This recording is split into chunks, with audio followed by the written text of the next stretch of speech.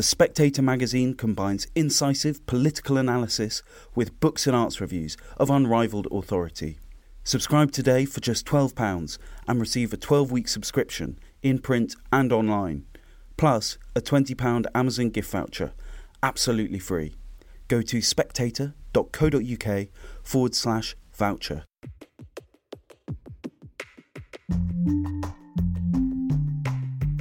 Hello and welcome to the Edition podcast from The Spectator. Every week we take a look at some of the most important and intriguing stories from the issue with the writers behind them. But from this week on we'll be doing so slightly differently. There'll now be two of us hosting. I'm Laura Prendergast, The Spectator's executive editor. And I'm William Moore, The Spectator's features editor. For 2022, we'll be your co-hosts for the Edition. This week, is it time to rip up vaccine passports? Plus, is COVID putting a spotlight on understudies? And finally, is being cancelled a badge of honour? First up, in The Spectator's cover story this week, our economics editor Kate Andrews writes about her disdain at the idea of vaccine passports and says that it's time to rip them up. She joins us now, along with Professor Julian Savulescu from the University of Oxford. Kate, you write our cover story this week on the topic of vaccine passports, and you begin by detailing an inconvenient incident at the airport. Can you start by explaining what exactly happened? Sure. So I was one of the many unlucky people who got COVID-19 in the run-up to Christmas, and I ticked all the boxes I thought you were supposed to tick, and indeed at the time the guidance was that if you have symptoms, if you test positive on a lateral flow, you obviously go into isolation, and then you take a PCR test later to confirm. Now, this has now been changed, but being a conscientious person, I thought, well, I'll go get my PCR. I know they're trying to track the new variant, Omicron. Seems like a perfectly reasonable thing to do.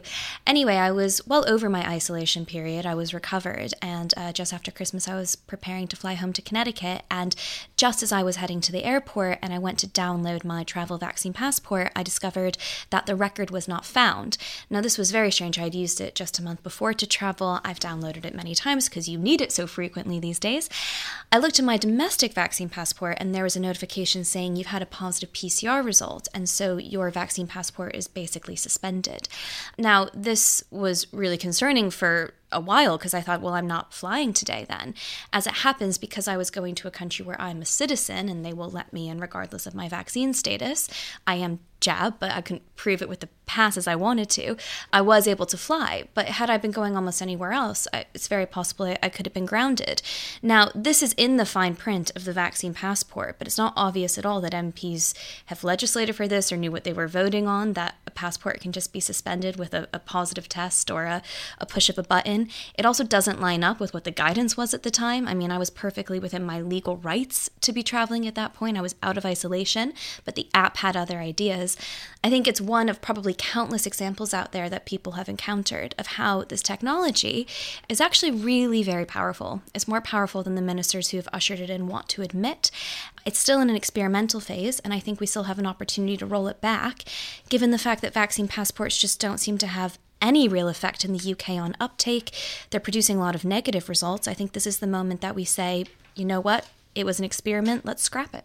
Well, speaking of the moment that might have come to scrap or not scrap, let's go to Julian, because Julian, you appeared on the BBC's Moral Maze last March saying that vaccine passports were necessary at the time because vaccinations were not widely available. But if vaccine uptake was high enough, then vaccine passports wouldn't be necessary. And do you think we're at that point now?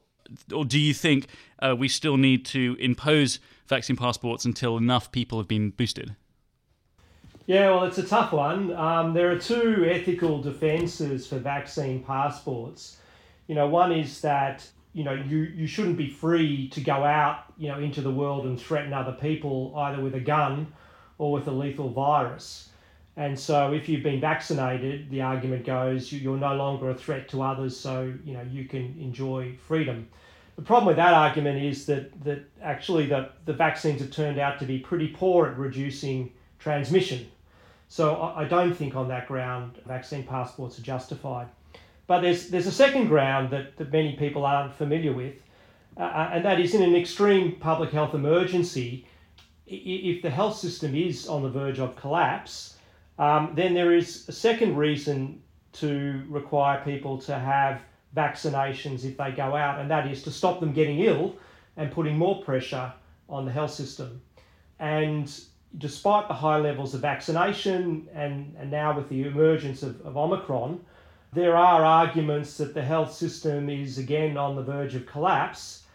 And if that were true, that would be a justification for either mandatory vaccination or vaccine passports. So I think it really depends on just how tight the situation is with the NHS. Kate, what do you think of that argument, that if a vaccine passport system would have a positive effect if it can remove pressure on the health system and stop it from collapsing? So I would disagree that either of those ethical arguments really make the case for vaccine passports. Of course, you can't go around waving a gun and threatening people, but I think there are very few people out there who are intentionally waving their virus and threatening people. It is an airborne disease it's an airborne virus that can affect people asymptomatically. And in the UK, at the moment, if you test positive for it, you do have to self-isolate. I mean, you cannot go out there waving it around. But as Julian himself points out, Omicron has really changed this dynamic because the vaccines are still doing an excellent job of protecting us against severe illness, but they're not necessarily cutting down transmission. I don't think you can say that by going out there and not showing a vaccine passport, you are threatening people in the way that you might with a weapon. The truth is, even if you're double jabbed, even if you're triple jabbed, you can still transmit this virus. I also think this point about the NHS is a crucial one. The idea that we live for the health service is simply wrong.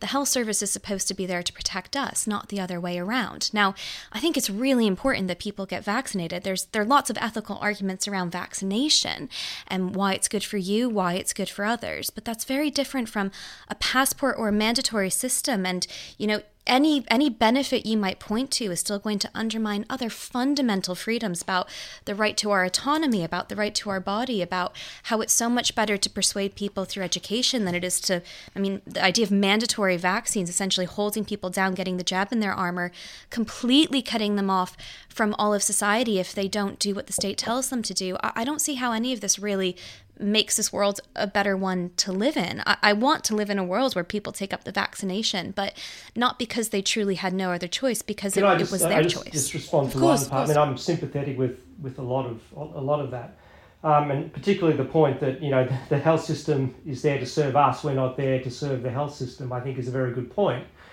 and one obvious objection to the argument that we need to protect the NHS is that people make all sorts of lifestyle choices, whether it's smoking or drinking or overeating or not exercising or engaging in risky sports, that mean they get ill and need healthcare. And the healthcare system is there to support people's autonomy, as you said. However, this is quite a different situation, that we haven't funded a healthcare system to support healthcare in this kind of crisis. Now, I think that the government needs to show that there really is an existential crisis to the NHS, first of all, for this to be an exceptional circumstance where I completely agree liberty should be the default, not the exception. So I think, first of all, the onus is on the government to really show that these measures are necessary. And secondly, I think that in part it's diverting attention from a bigger structural problem, and that is the NHS is extremely underfunded and not delivering the best healthcare in the world. Part of the reason why Sweden is enjoying greater freedoms, there are many reasons, partly it has a better functioning healthcare system relative to its population. So I think part of this is diverting attention from inherent problems within the NHS. Now those can't be solved overnight, but I do agree that there seems to be a shift in responsibility away from government and onto individuals for many problems which are not of their own making. Kate, I thought one of the most interesting bits of your piece was when you talk about Chris Whitty, the Chief Medical Officer, and you say that he has long argued in private that vaccination campaigns work best when jabs are presented as an attractive option.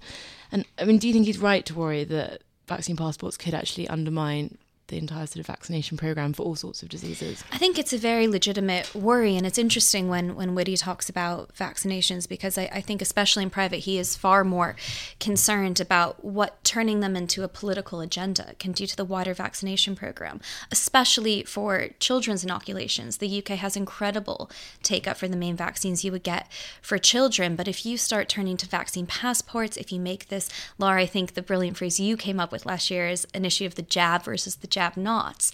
All of a sudden, you're in totally different territory where you're not talking about the pragmatism behind vaccines, but what the state will and will not allow you to do, whether or not you've had it.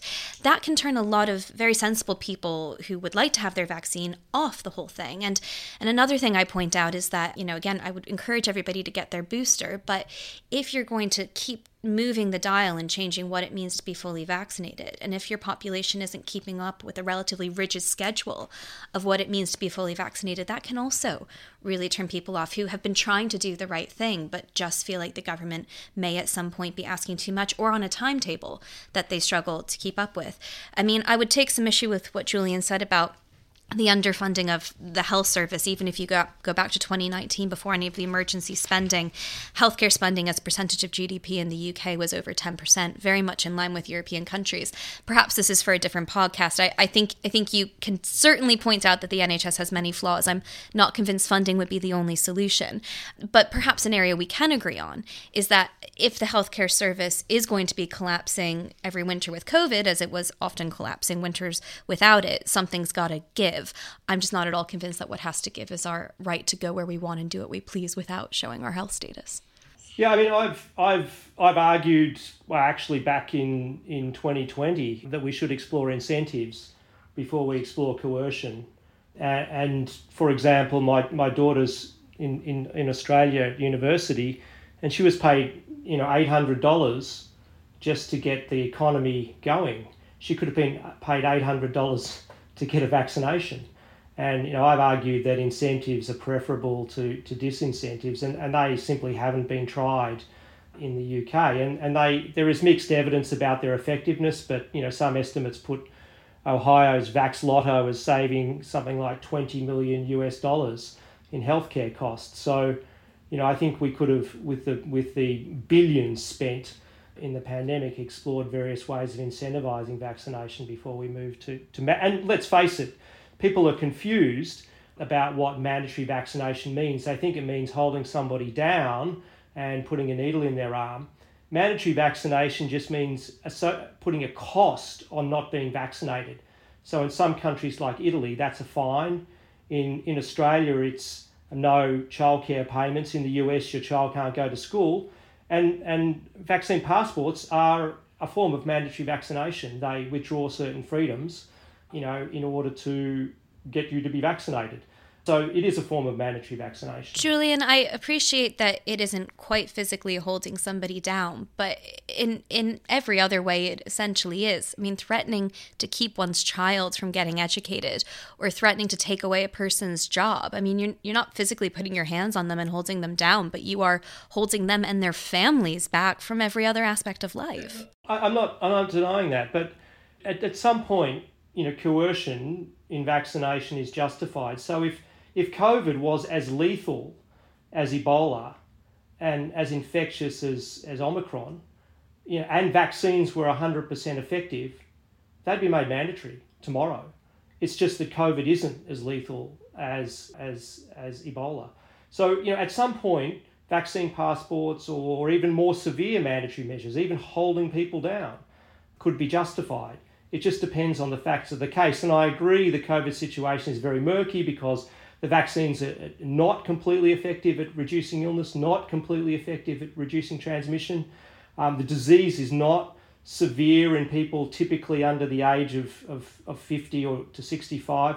The strongest arguments for mandatory forms of vaccination, including vaccine passports, are for those over the age of 65 who are most likely to get ill. Yet that hasn't been embraced. So the COVID situation is not a highly infectious form of Ebola, but the principles that we're outlining, unless you're an absolute libertarian that says liberty can never be infringed, at some point you've got to accept certain forms of liberty infringement. Kate, what do you say to that? Do you think it's morally wrong of a government, of a representative democracy, to coerce people into doing things that benefit society at large? I think that throughout this pandemic, we've often been guilty about talking about the extremes, from what if something were as lethal as Ebola, or the SAGE scenarios that we learned over Christmas from the chair of the SAGE Modelling Committee are not necessarily designed, but certainly flagged if they're going to lead to more restrictions, not fewer, always talking about the worst case scenario. And it's very difficult to come up with public policy now for the worst case scenario that could exist in a totally different hypothetical world. I think in general, as Julian said, the default has to be liberty. But the problem is that even in a condition in which at the moment Omicron is under control in the UK, it's a difficult situation in hospitals, but we are not overwhelmed. We are learning to live with this virus. We have decided to usher in an apparatus that has huge, sweeping implications for not just our lives now, but for what it could mean in the future. I mean, what if another government wants to add flu vaccinations? What if they want to add things that aren't vaccinations at all? What if it becomes some kind of social credit system? And I don't think this is simply the slippery slope argument. They weren't honest about bringing them in the first place. Ministers spent months saying there was absolutely no consideration, that this was immoral and unethical, that we didn't want to be a papers-carrying country. So I don't think we even have to go to the extremes to talk about what's happening now. Liberty should be the default, and it's not at the moment in the UK, and there's an opportunity to roll this back because it hasn't been established for very long. I agree. I think there is an onus on the government to show that these are proportionate measures. And really, you know, I haven't been convinced by the argument. I think the argument can be made in certain circumstances, but I haven't been convinced, although I'm, you know, in part a supporter of vaccine passports and various forms of mandatory vaccination. I think it really has to be justified, and, you know, I think it has moved very swiftly, and it's not clear that it's proportionate. Kate, you say we need to roll it back. Our cover line is sort of even more emphatic. It says, rip it up. Yes. How would we go about doing that? The Prime Minister obviously ordered his party to vote these measures through last month. Would he order his party to vote against them? Well, there's a sunset clause in the Plan B measures, and that includes vaccine passports, masks in certain places, the working from home guidance, which comes in at the end of this month. I say in the piece that we should go a step further. I mean, first of all, we don't know what the government's position will be. They may well ask MPs to vote on this again, but given the fact that almost 100 Tory MPs said no the first time, this is a very delicate situation politically for the government. But I say in the piece, this shouldn't just be a sunset clause. It shouldn't be about phasing it out, but keeping the apparatus there that they could use at any other given time. There should be a vote to get rid of these things, because at the moment we have accepted the principle. We shouldn't have a sunset clause because they're not needed right now. We should have a sunset clause because they are really the antithesis of what you'd want in a free society. And you know what? The Prime Minister used to make these arguments much better than me. He was one of the most eloquent advocates for liberty and against vaccine passports. I quote him a bit in the piece. You can read it this week, and maybe he can borrow from his old self and remember what it meant to reject this apparatus that inevitably leads to a loss of liberty. Kate and Julian, thank you very much indeed. Thank you. My pleasure. Next up, in the arts pages this week, Sarah Crompton champions understudies, whose importance, she writes, has been elevated to new heights by the COVID pandemic, as leading actors are taken ill or are forced to isolate. She's joined by Chris Howell, who was understudy to Michael Ball in Hairspray last year and is currently the stand-in for Julian Clary at the Palladium, to discuss. Chris, to start with, could you tell our listeners a little about what it's like being an understudy? I mean, you're joining us down the line from the Palladium now, isn't that right? So you could, in theory, be called up at any moment.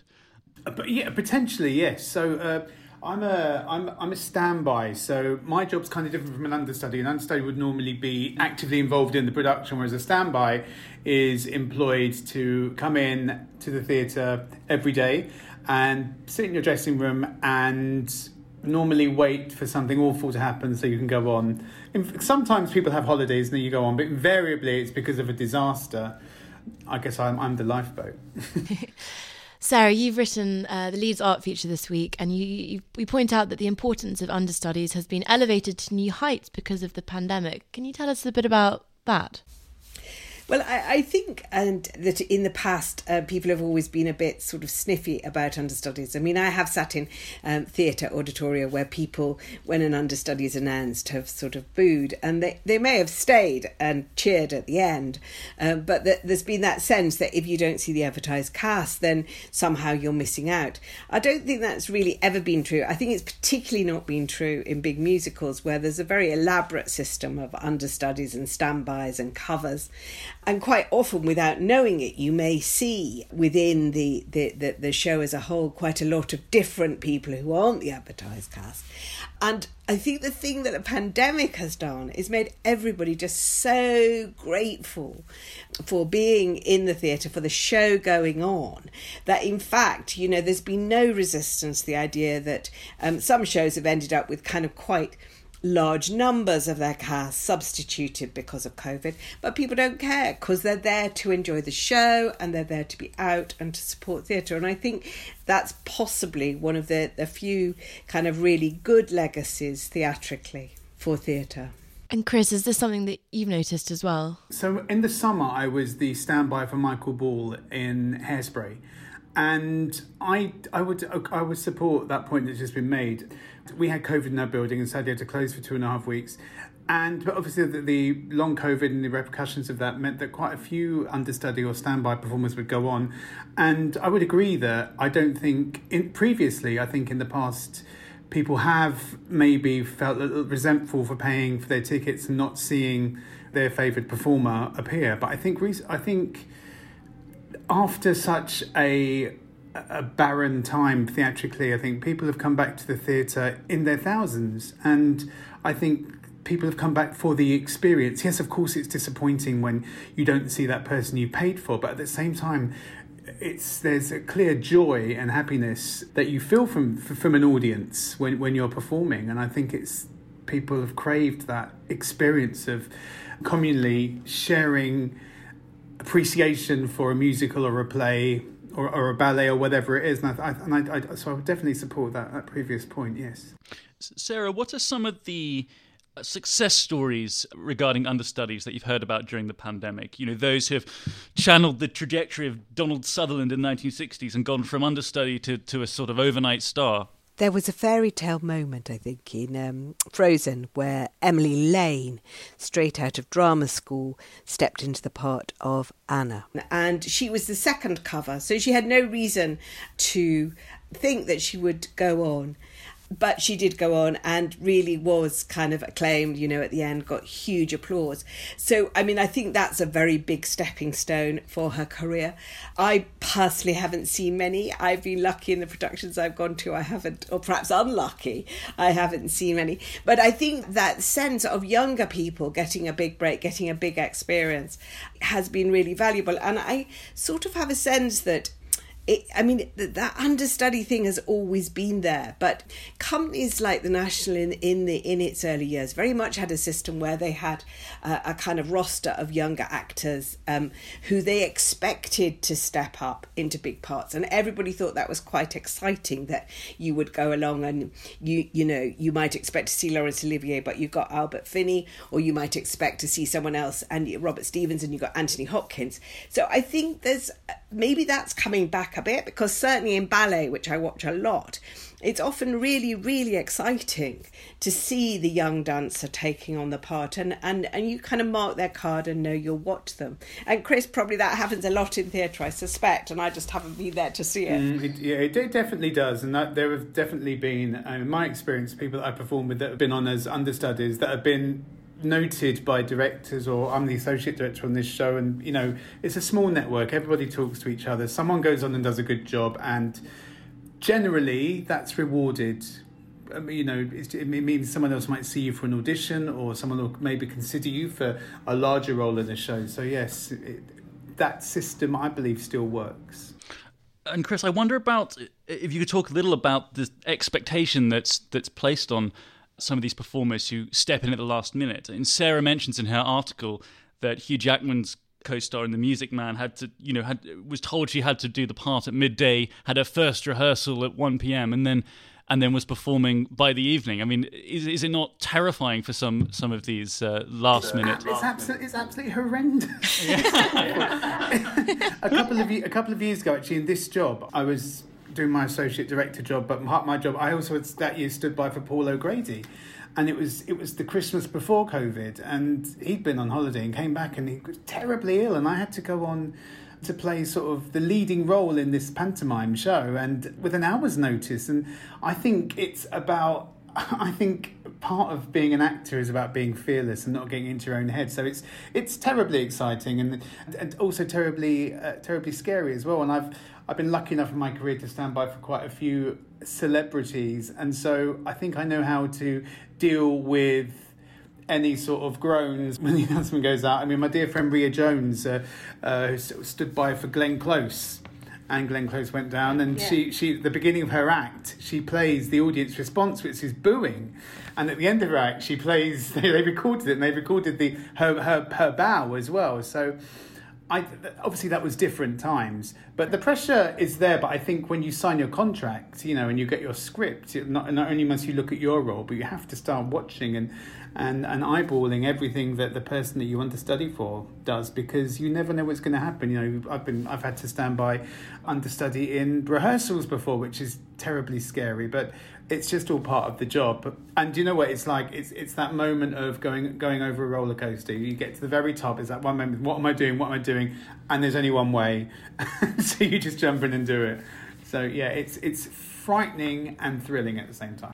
What I didn't know, Will, until I wrote the article for you, was that there are people who actually specialise in being swings. So that the swing is a person who doesn't understudy or stand by on any one part, but they will learn up to 10. And it requires incredibly sort of unusual skills to do that. But yeah, there are people, and I didn't know that, there are people who just love being swings. And on Broadway, there are people who are swings across a number of shows. So they'll be driving from one show to another. Gosh.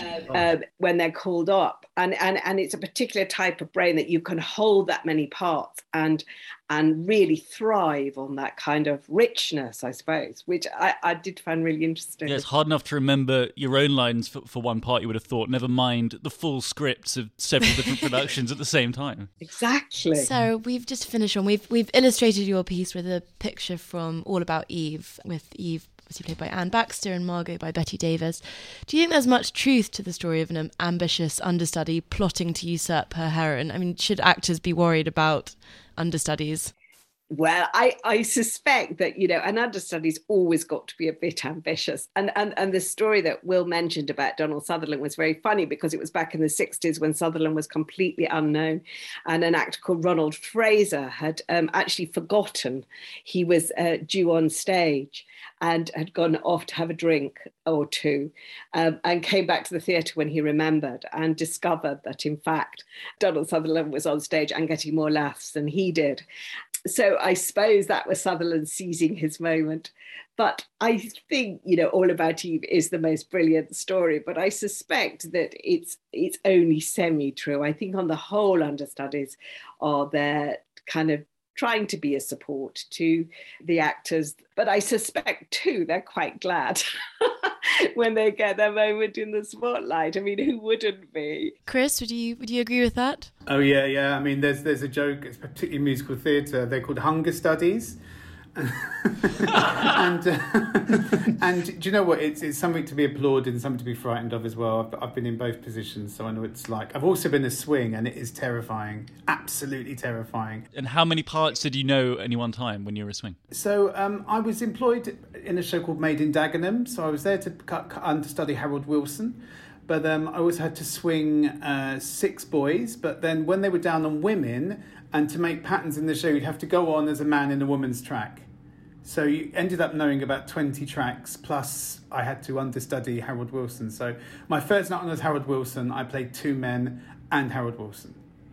But you do it. As Sarah says, something in your brain just clicks. It's not something I wouldn't want to do again. It's terrifying, but I think every actor should do it once. Thank you, Chris, and thank you, Sarah. And finally, the comedian Stewart Lee has produced a list of people he would like to put in a pedal bin for the new year. In The Spectator this week, Julie Burchill writes about her excitement to be featured on the list and why she loves to be hated. Joining us today are two others who made Stewart Lee's cut. Journalist Martha Gill and Winston Marshall, formerly of the band Mumford & Sons, but who this year will be launching a new show with The Spectator, Marshall Matters. Firstly, a question for you both. Do you have any idea why you've been consigned to Stewart Lee's pedal bin? Martha, perhaps you want to start? I have no idea. When I first heard about this, I thought it must be a case of mistaken identity. There's another Martha Gill who's a dirt biker who's extremely cool, and his career I track in much envy. Maybe she has a secret feud with Stewart Lee, making her even more cool. But I had a look through my tweets, and from 3 years ago, it was devastatingly mild. It was something like, is Stewart Lee funny, or does he just say things people are likely to agree with really slowly? I'm right above Putin on the list. You're right above Putin? Yeah. Wow. So that's quite the placement. Yeah, I mean, in a way, I'm kind of delighted. It's very important at some point in your career to have a feud with someone who's far more powerful and popular than you. You see it with all kinds of people. Sadiq Khan and Donald Trump, for example. That did wonders for Sadiq Khan. All kinds of feuds. I mean, look at Piers Morgan. His whole career is built on feuds, some of whom haven't never responded to him, but yeah, he's managed to feud with them for years. So I'm really hoping this could be my moment. And Winston, why do you think you made the cut? Well, there's so many reasons to loathe me, and no one loathes me more than I do myself. But something curious about my inclusion on the list is that I get a specifically Winston Marshall. I'd love to know what specifically I'm on the list for. It's interesting company. I'm delighted to see that I'm with John Cleese and Ricky Gervais. That's definitely on the right side of the list. So, but I'm also with the Taliban. And I'd also love to know, is this in order? Like, am I worse than the Taliban or better? Yeah, so the ordering of the list is very interesting. I know, I'm really interested in the internal hierarchy of it. Like, are you worth 0.3 of a Taliban? Like, how about fishermen? Is it all of them or just a few of them? Or are you better than or worse than Putin? I mean, it's a bit or unclear. Scrabble. I don't know. Julie obviously writes about this in this week's issue, and she says it's actually a badge of honour to appear on this list. Do you both feel that way, Winston? I guess it's kind of fun. I remember reading one of Stewart Lee's books about 10 years ago. I think it's called If You Wanted a Martyr, Comedian. And I remember enjoying it. I don't know too much more about his work, but yeah, I think it's kind of... I guess, should I be worried? Is it a bad? I don't think so.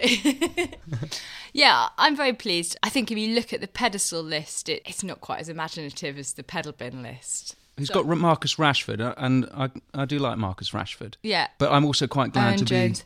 be on the opposite list from Owen Jones. That's Well, that's fine by me. I mean, you say perhaps it's more interesting to be on the bin list. I mean, Julie in her piece, she writes that when she read of her involvement on the list, it reminded her of the Billy Joel lyric, I'd rather laugh with the sinner than cry with the saints. The sinners are much more fun. I mean, is that a sentiment you think you'll agree with? It's better to be a sinner than a saint in many ways? I think if you look at Stewart Lee's comedy, where he basically plays this overly politically correct character, which is how I interpret it. That's how that is it, right? Well, yeah. Surely. Is it a character? How, to what extent? What do you think this list tells us about Stewart Lee's thinking, or his kind of political thinking? It's very mixed. It's pretty hard to pin him down from this list because pretty much everyone. I mean, there's such a variety on the bin list. I tell you, he doesn't like Tory MPs. He doesn't like Tory MPs. He doesn't like journalists who have written about think I saw some trans Labour rights. I'm not one of these, so that can't be my reason. He doesn't like comedians. There's quite a few comedians. He doesn't like other comedians, including quite a young comedian who was very upset by his inclusion on the list, who was a fan of his. So it can't just be people who've criticised him, can it? I suppose Molotov made Stalin's list, didn't he, even though he was a fan? He doesn't like musicians. Look, we've got Van Morrison, Eric Clapton. Do you think there's something a bit juvenile about making a list of people you like and don't like? I mean, it kind of does seem a bit like... It's very Mean Girls Burn Book. Yeah, exactly. Yeah. But I kind of regret that as adults it's not it's no longer cool or at all acceptable to make lists of people you like and you don't like. It would be much more straightforward in social situations, wouldn't it? At parties, for example, you wouldn't have to kind of navigate the room wondering who your enemies and your friends are. It'd be very clear because everyone would have published lists. I mean, is Stuart Lee engaging a little bit in toxic femininity here in this Mean Girls attempt to write up people? I've got to admit that Regina George. of the people who like of the gender that likes making lists the most, I think it has to be men, doesn't it? Men love making lists. Men love making lists, that's true. And it's usually extremists who make lists, whether it's on the right or the left. The centrists don't make lists. I think Stuart Lee would think of himself as a centrist, though, don't you think? I think he's both a Guardian bore and a centrist dad combined into one. Well, since you called him a Guardian boy, you're definitely going to be on the list again. Perhaps in another 3 years when he catches up with what you've said. This is the plan all along. Yes, exactly. I mean, do you think that there's another lesson to be learned from this, perhaps, which is the perils of chasing popularity in terms of actually it's not fun to be on the pedestal list, and to do so means you have to give up quite a lot of sincerity for something which possibly isn't even worth it. I feel myself veering into more serious territory now, but I feel like, yes, comedians should embrace diversity of opinion, should they not? If you're making a list of people who, it seems from this, have correct opinions or opinions that you agree with, you're creating a kind of stifling atmosphere, aren't you, which is kind of opposes the whole project of comedy in the first place, isn't it? I don't know, what do you think? Well, I mean, it's hard to know how serious this list is. I'm not sure he's actually suggesting that we all go in an actual pedal bin. And just to finish off, Will and I were having this conversation before, but I'd like to ask you both. We were trying to decide who on the pedestal list you'd most like to have a meal with. Who would you go for? We found it quite hard. It's easy for me. I'm a big Man United fan, so Marcus Rashford being on there, I absolutely love Rashford, and I think he did some great things last year. Including write for The Spectator. Did he? He did, yeah. Oh, I missed that. She wrote twice for us. Was there some trouble he had with The Spectator? It's a little bit, but it's all resolved. We've all buried. Is it? Yeah. We have buried the hatchet with Marcus Rashford. We're all pals now. I see here that all GPs are on the list. At the moment, it is impossible to get a GP appointment, and I think having dinner with all of them would really set me up for the shortages to come. Winston and Martha, thank you very much. And Winston, as you're here, why don't you just tell us a bit about your new show which you're about to launch with The Spectator? Yeah, I'm very excited to launch Marshall Matters, where I'll be interviewing people in the creative industries about all the issues that are coming up. And if Stuart Lee is listening, and I surely doubt he is, he'd be a most welcome guest, and he can tell me why I'm on his pedal bin list. Winston and Martha, thank you very much. And that's everything this week. As ever, if you want to read the articles that inspired this podcast, you can subscribe to The Spectator today for instant online access to the full magazine, and we'll also send you a £20 Amazon gift voucher. Just go to spectator.co.uk/voucher. Thank you for listening. I'm Lara Prendergast. And I'm William Moore. And do join us again next week.